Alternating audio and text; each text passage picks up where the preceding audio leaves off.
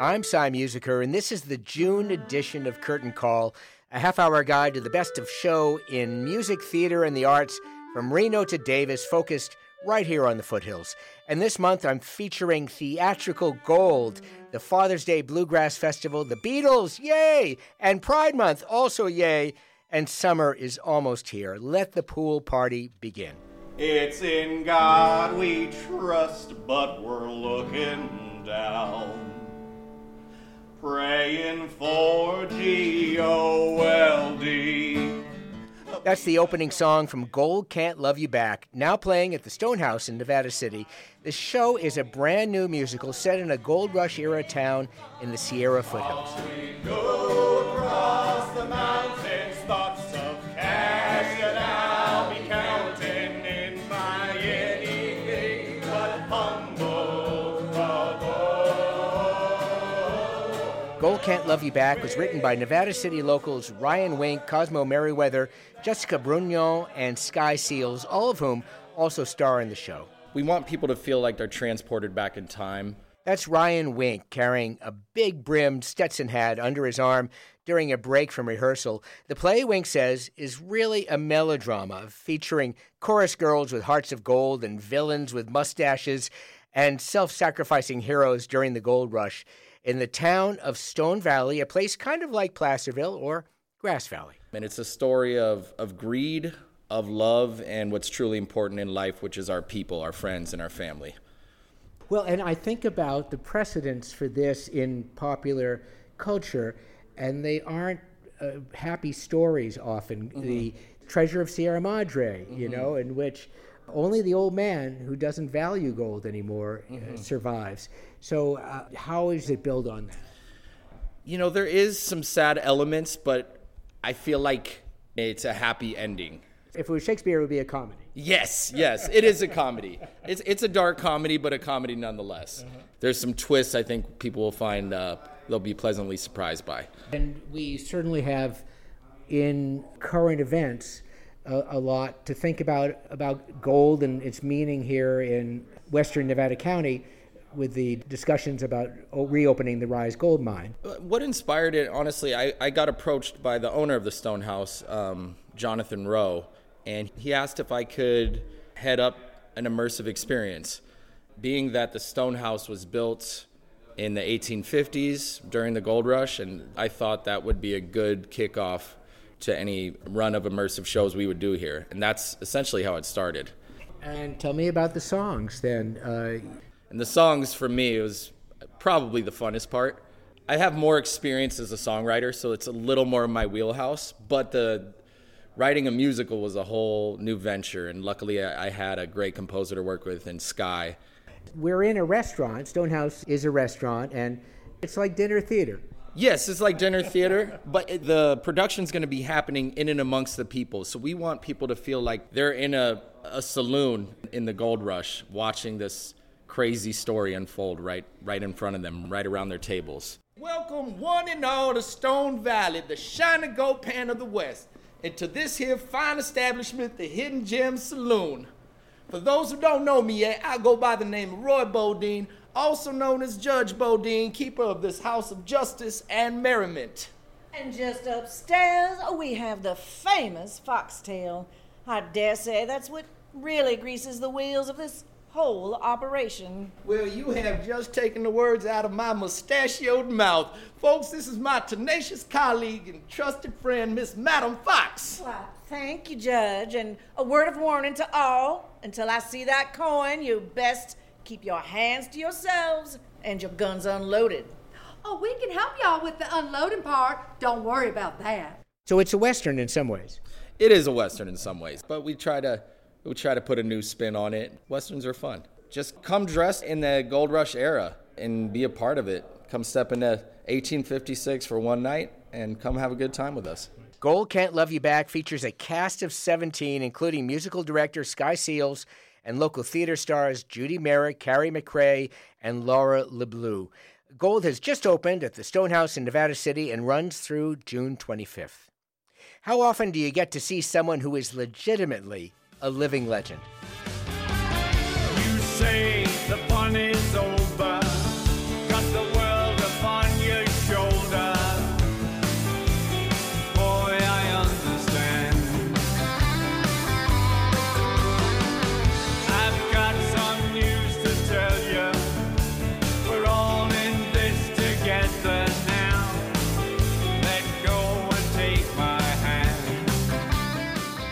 elder statesman of rock and roll, Ringo Starr. Make that Sir Richard Starkey.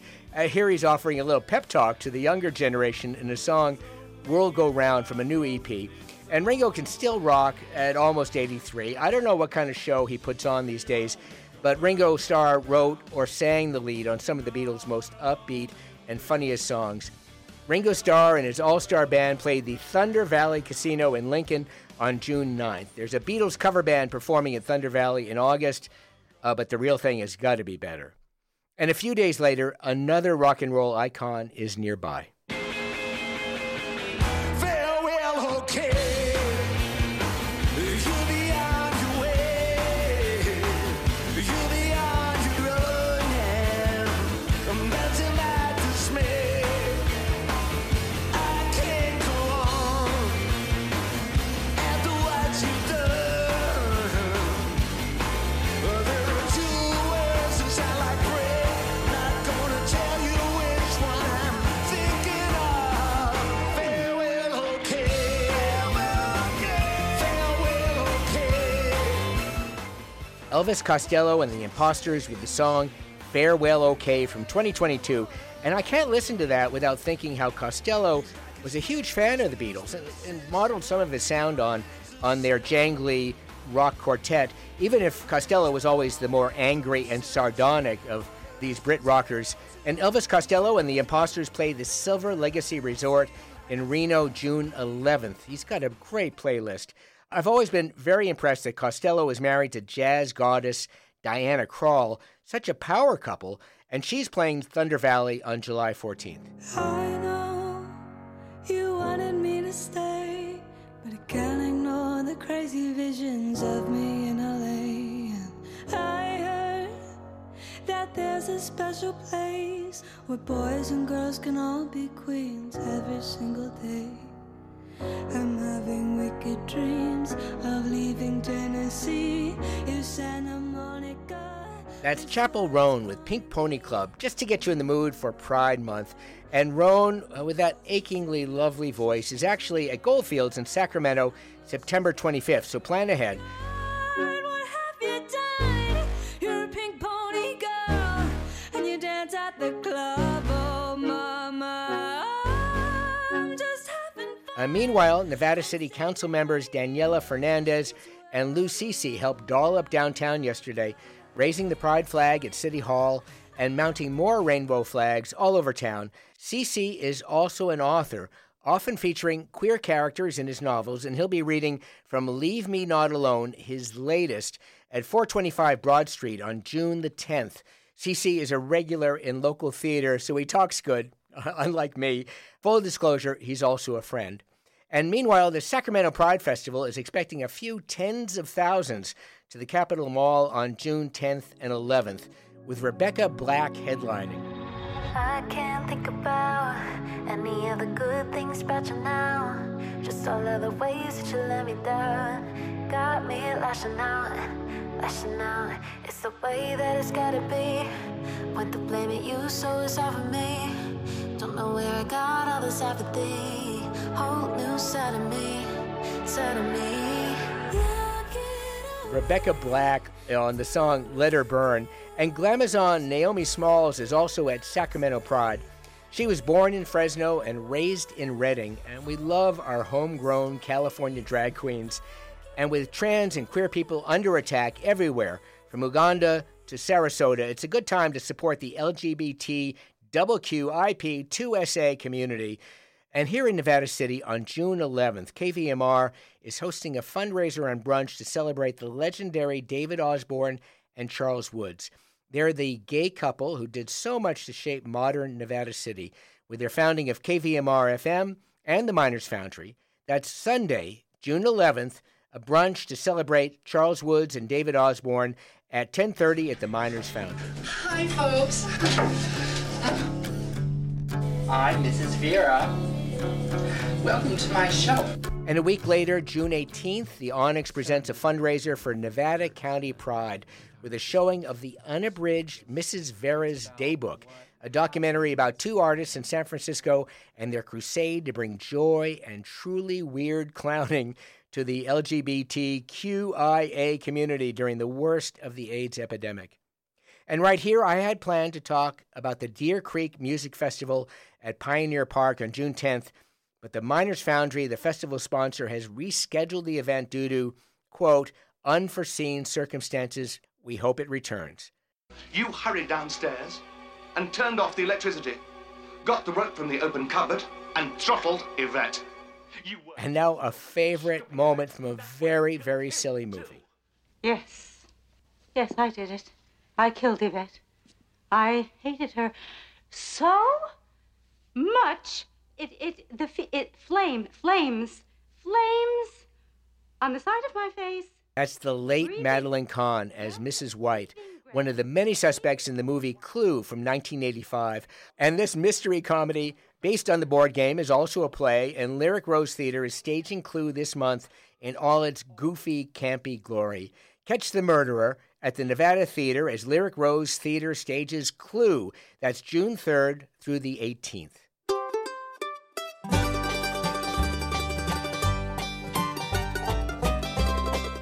Rhonda Vincent with the song False-Hearted Love, and she's one of the headliners at the Father's Day Bluegrass Festival, the ambitious and brilliant event staged by the California Bluegrass Association every year, starting back in 1976, and still at the Nevada County Fairgrounds. We wanted a preview, so we called Pete Luday, the association's chairman. Luday says the timing of the festival over the Father's Day weekend is a happy accident from that first year. And somehow it just kind of stuck. And many fathers have grown up with their kids using this as a annual tradition. Right. I know Molly Tuttle, one of the headliner bands this year, writes about coming up here from the Bay Area when she was 10 years old and just being enchanted by the great music. And now, of course, she headlines in a couple nights. That's exactly right. We're very excited about it. Molly was a fixture at the festival for many years. First as one of our Kids on Bluegrass. We have a great youth program.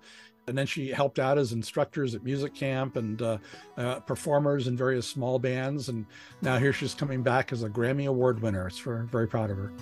Late one night, the river so bright, I was bathing in the pale moonlight. Didn't see no one looking around, pulled that ribbon, let my ringlets down. We grew up down the way, walked to school together every day. I was so tall till we were 16, in a year he towered over me. Thought he was a friend indeed, but a woman can't trust a man in need. Down on the muddy banks where the roses grow, the river cries. So what is distinctive about California bluegrass? California brings a certain flavor to the bluegrass music. It's very much rooted in Dust Bowl folks coming out from Oklahoma and from Appalachia into the Central Valley. And there's some very influential musicians like Vern Williams, Ray Park, Rose Maddox that really kind of formulated this California sound back in the 1950s. But it's very much assimilated. So when you go to the festival, you're going to be hearing music from all over the country, music influences modern and traditional and back and forth. So we're just sort of keeping it alive here in California. But we think the festival experience itself is rather distinct with our festival. Well, and who would you say on the bill this year most honors that Okie sound? That's a great question. Well, we have some old-time favorites. Allison DeGrood and Tatiana Hargraves bring some of the real string band music to it. We have Mile 12 as a traditional band for back east. Rhonda Vincent is like the traditional Nashville bluegrass sound. All I have now is an old memory and a brand new heartache that won't let me be. You'll go out tonight. There's been this big effort by many Black musicians to reclaim bluegrass as a music with roots in Black culture. Yeah, no, that's a very good point. Jake Blount brings a lot of tradition. He's bringing some of the black string band tradition that, many people don't realize that originally the banjo was invented in Africa, and some of the best fiddle and banjo players were African Americans in the South back before the record companies took it over. So we're trying to carry forward that tradition. Didn't it rain, children? Oh, yes. Didn't it? Didn't it? Oh, my Lord, didn't it rain? Well, it rained 40 days, it rained 40 nights. Was no land nowhere in sight. God sent the raven to spread the news. Hoist his wings and away he flew to the east, to the west, north to the south, all day, all night. How it rained, how it rained. Oh. Bluegrass is really an amalgam of different types of music that came together. Some people think of it as a traditional American music, but it came from Scotch and Ireland roots. It came very much from the blues tradition, and it came from the string band touring tradition that kind of evolved in Appalachia and the South. And we're trying to preserve that as part of the overall flavor here. So no, this is not something that's commercial out of Nashville, and it's not something that's just out of the white suburbs of Kentucky. It really is a very community-based music. All kinds of people have enjoyed it.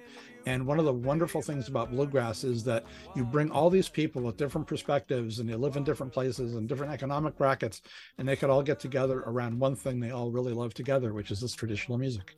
There's a lot to love. Molly Tuttle, Rhonda Vincent, Jake Blount, Allison DeGroot, and Tatiana Hargraves, and many, many more play at the Father's Day Bluegrass Festival June 15th through 18th, along with lots of youth camps and workshops, and it's all at the beautiful Nevada County Fairgrounds. June is just so full of amazing stuff, including a chance to hear this chamber trio.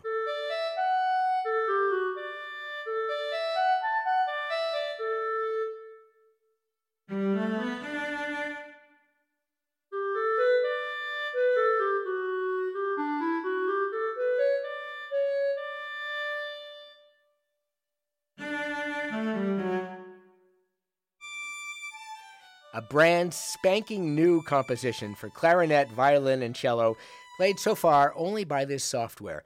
The composer is Luca Lamarca, a senior at Gadati High School. He's one of the 11 local teens studying music writing. It's basically a college-level course sponsored by In Concert Sierra and taught by composer Mark Vance. To put it simply, is to understand what the rudiments are, why it's done that way, how these things work together, harmonies, rhythms, melodies, and to be able to notate those things. So it's not just some sort of verbal communication. It's written so that anybody who reads music can. For this concert, Vance asked his young composers to write something inspired by the play The Great Leap, staged by the Community Asian Theater of the Sierra. It's a show we talked about here just a few months ago, and Lamarca says he was inspired by the rehearsal process, where the actors call out for their next line of dialogue. The idea is that the musicians will, I guess, quote unquote, forget their lines and stop what they're playing and then ask the other musicians what they should play next. And they'll tell them by playing it, and then they'll keep going. And so there's quite a few seemingly random stop-start parts in the music that will make sense in the actual performance.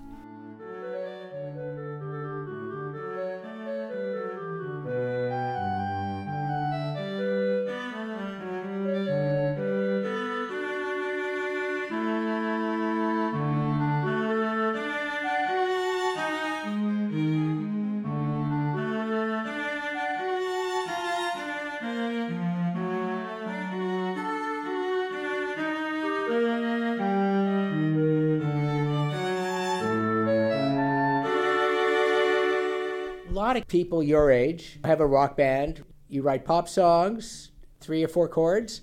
What was it that inspired you, that made you feel you wanted to tell those kinds of musical stories? I have been playing more pop music with my dad and my brother, which is fun. But I think that a lot of my music education so far has been in the realm of classical and jazz music, which helps me learn more about how music actually works. I hope to become a film score composer. That's kind of my general goal favorite pop musical writer, rock and roll or pop music? Regina Spektor is my favorite. How about classical music composer? If you count film score composers, then John Williams, I suppose, is my favorite. Although I do really like this guy, Ramin Djawadi. He's the guy who wrote the music for Game of Thrones, and he's done a lot of other television and film music, which I really enjoy. So you must be hearing music, Mark, that they're creating yeah. that makes you excited. Oh, yeah, many times. I think that for some reason there are not classes like this for this age demographic. And when I was this age, which was just yesterday, I was always writing things down and taking to my piano teacher or to my vocal teacher or to my clarinet teacher. You know, what do you think about this? Could we play through this? And they were very supportive and kind. But I would have given my right arm, right leg and right arm to have had this opportunity when I was that age, because this is what I wanted to do from an early age. It was right. And I think there's a tendency to think that students this age are nothing but a bundle of hormones. And that probably is true in most cases, but also they're much more capable and talented than we give them credit for. And so when they get presented with this opportunity and a little encouragement, they're able to create very impressive works.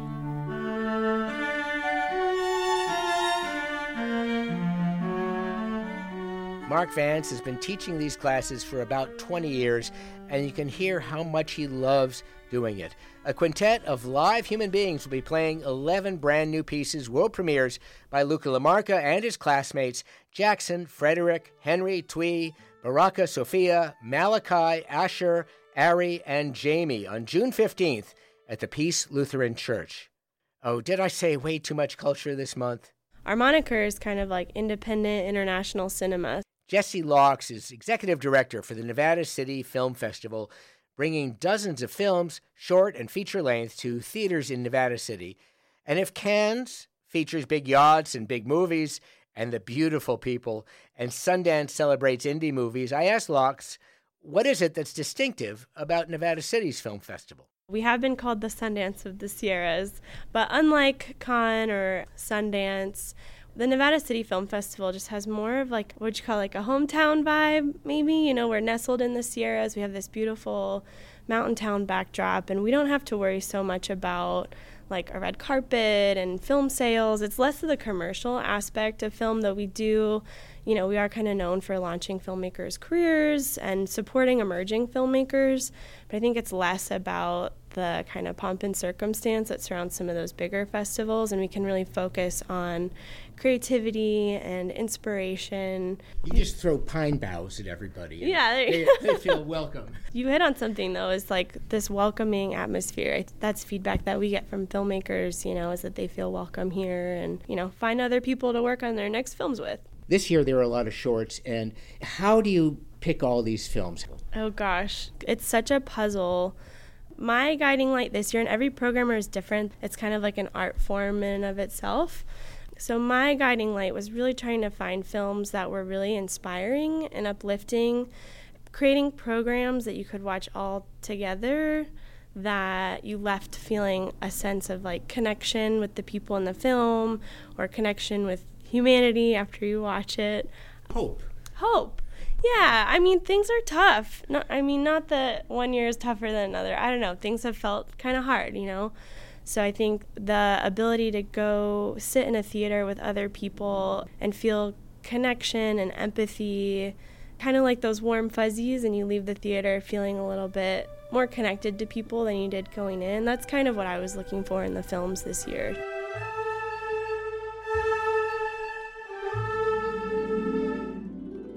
A couple of films really struck me, and one of them, The Basics of Love, which is an 18-minute short about two sanitation workers caught in a robbery. There's just this one scene in the trailer, and two people sitting down for a Chinese meal. It's New Year's Eve, and they've been rescued. And what was it that connected you to that film? Filmmaking at its best, I think, has this ability to, like, portray really complex emotions without having to spell it out for people. Instead of being like, I feel sad, it's how do the actors on screen and how does everything work together to create an emotional palette for people to experience and connect with and be like, I've been there. And I thought that film was unique. I mean, you see a million love stories in TV and movies, and so trying to find something a little bit unique about it and kind of subtle in the way that their relationship evolves over that such short period of time. So that's kind of what drew me to that film. And tell me about another short, something that really grabbed you. You just can't wait to show it to everybody. It's like trying to pick your favorite pet or your favorite houseplant or baby or whatever. But personally, one film that really stuck out to me, a short film, is called Ice Merchants. It's a Portuguese animator.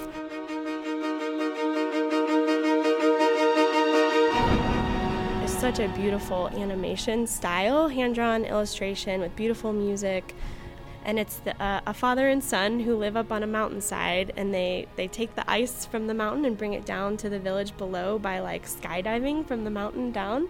And it's also about grief and loss and family.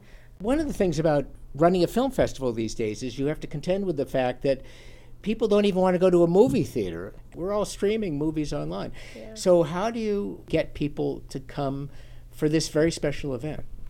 Film festivals offer something really unique, even to just your regular movie viewing experience, in the sense that these are films that you're not going to likely see on your streaming platform.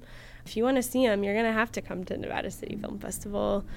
Like human beings have come together to put this together specifically for our community. The Nevada City Film Festival used to be in August, but fire season has disrupted too many events. So this year, the festival runs June 23rd through 25th, with dozens of shorts and features, including The Basics of Love and The Ice Merchants, with screenings at the Onyx and the Nevada Theater. Sometimes people leave you halfway through the wood. Others may deceive you. We can't end the show this month without noting the passing of a few great names. Ken Getz died in his sleep on May the 1st. But no one is alone. Ken Getz was the co-founder and music director for Sierra Stages until he and his longtime partner and Sierra Stages co-founder, Peter Mason, moved up to Washington State at the end of last year. And Getz was a champion of small-town community theater where everyone works their butts off, not for money, but just to put on a good show, as he did with Into the Woods, Sweeney Todd, Cabaret, and so many others. We talked to Getz just a few months ago about his legacy.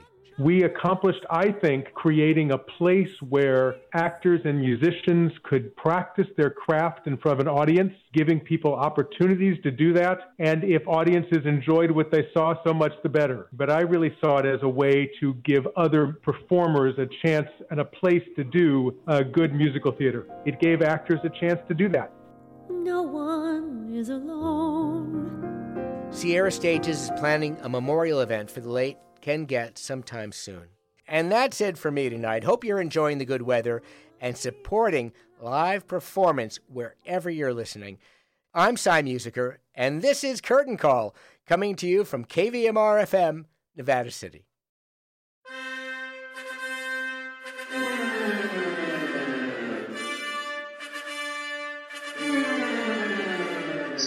Step right up, ladies and gentlemen, boys and girls, get your tickets today.